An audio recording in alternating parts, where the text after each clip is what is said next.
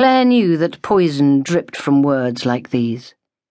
It was a poison that she had learnt to use, slowly at first, and then too soon without even thinking about it. Rob had become familiar with its bitter taste.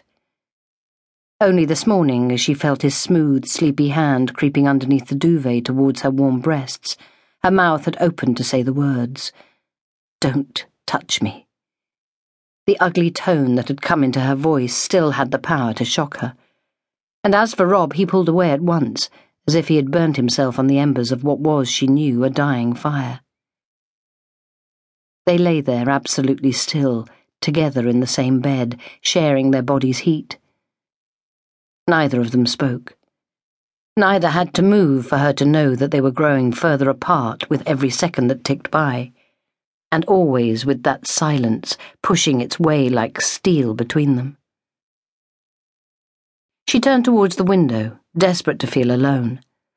The heavy curtains were drawn against the winter darkness. She listened for a long time to the sound of birds already singing, deceived by the pre-dawn artificial glow of the street lamps.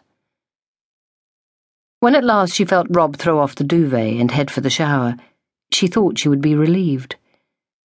Then, too late, she wanted him to fold himself around her and blow gently against her neck and whisper stories to her of the happiness that had once been theirs. Surely this will all be over soon, she thought. Surely he cannot endure this much longer, any more than I can. It had been easy once, this life, this marriage, back when Rob seemed to know instinctively how to stop her tears and make her laugh, and she would look at every other couple they knew and believe with absolute certainty that there was more between her and Rob than any of the rest of them would ever have. Now she barely understood herself, and he was utterly lost. She'd grown used to the dragging at the edges of her mouth, which had made her every look a frown. She couldn't remember when she had last even smiled, knowing only that she had once, effortlessly, and often enough to have the beginnings of lines around her mouth to prove it. All that must have been in that time that she called before, because everything was now divided for her between before and since, before and now. Yet it was not so long ago, only a matter of weeks and months that she'd been in love, secure in the knowledge that Rob was going to be with her, beside her forever. Their wedding vows had sounded as fresh in Claire's head as if they'd spoken them days, not years ago. They were going to look after each other. That was what mattered. She didn't have to make her way through the ups and downs of life on her own. There would be someone to share it all with her.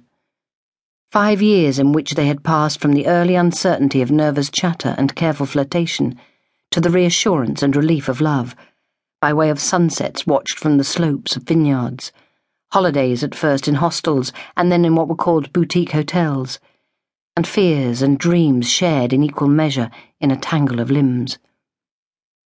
Then Rob had let her down, when all she needed for him was to be there. His presence, that most simple of things, but too much to ask. The betrayal went so deep, was so red with blood, that now she was left only with a familiar feeling, one that she had thought she had cast off long ago, that she was stronger alone. "I'm trying so hard," he had said to her. "I know it isn't enough. I know I'm not getting it right, but I'm trying so hard. Nothing I say seems to help." Nothing can help. Nothing at all. Just 6 months before, she would never have believed that a baby that had never lived, that she could have held in her cupped hands, could have done all this to them. 2 adults who were exactly as happy as they should be after 2 years of marriage and 3 years before that of living together.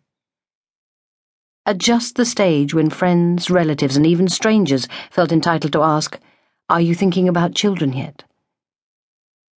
None of it was the baby's fault. The baby that she had called Oliver, and that the doctor had called a fetus. Oliver had done nothing wrong. It was Rob's fault.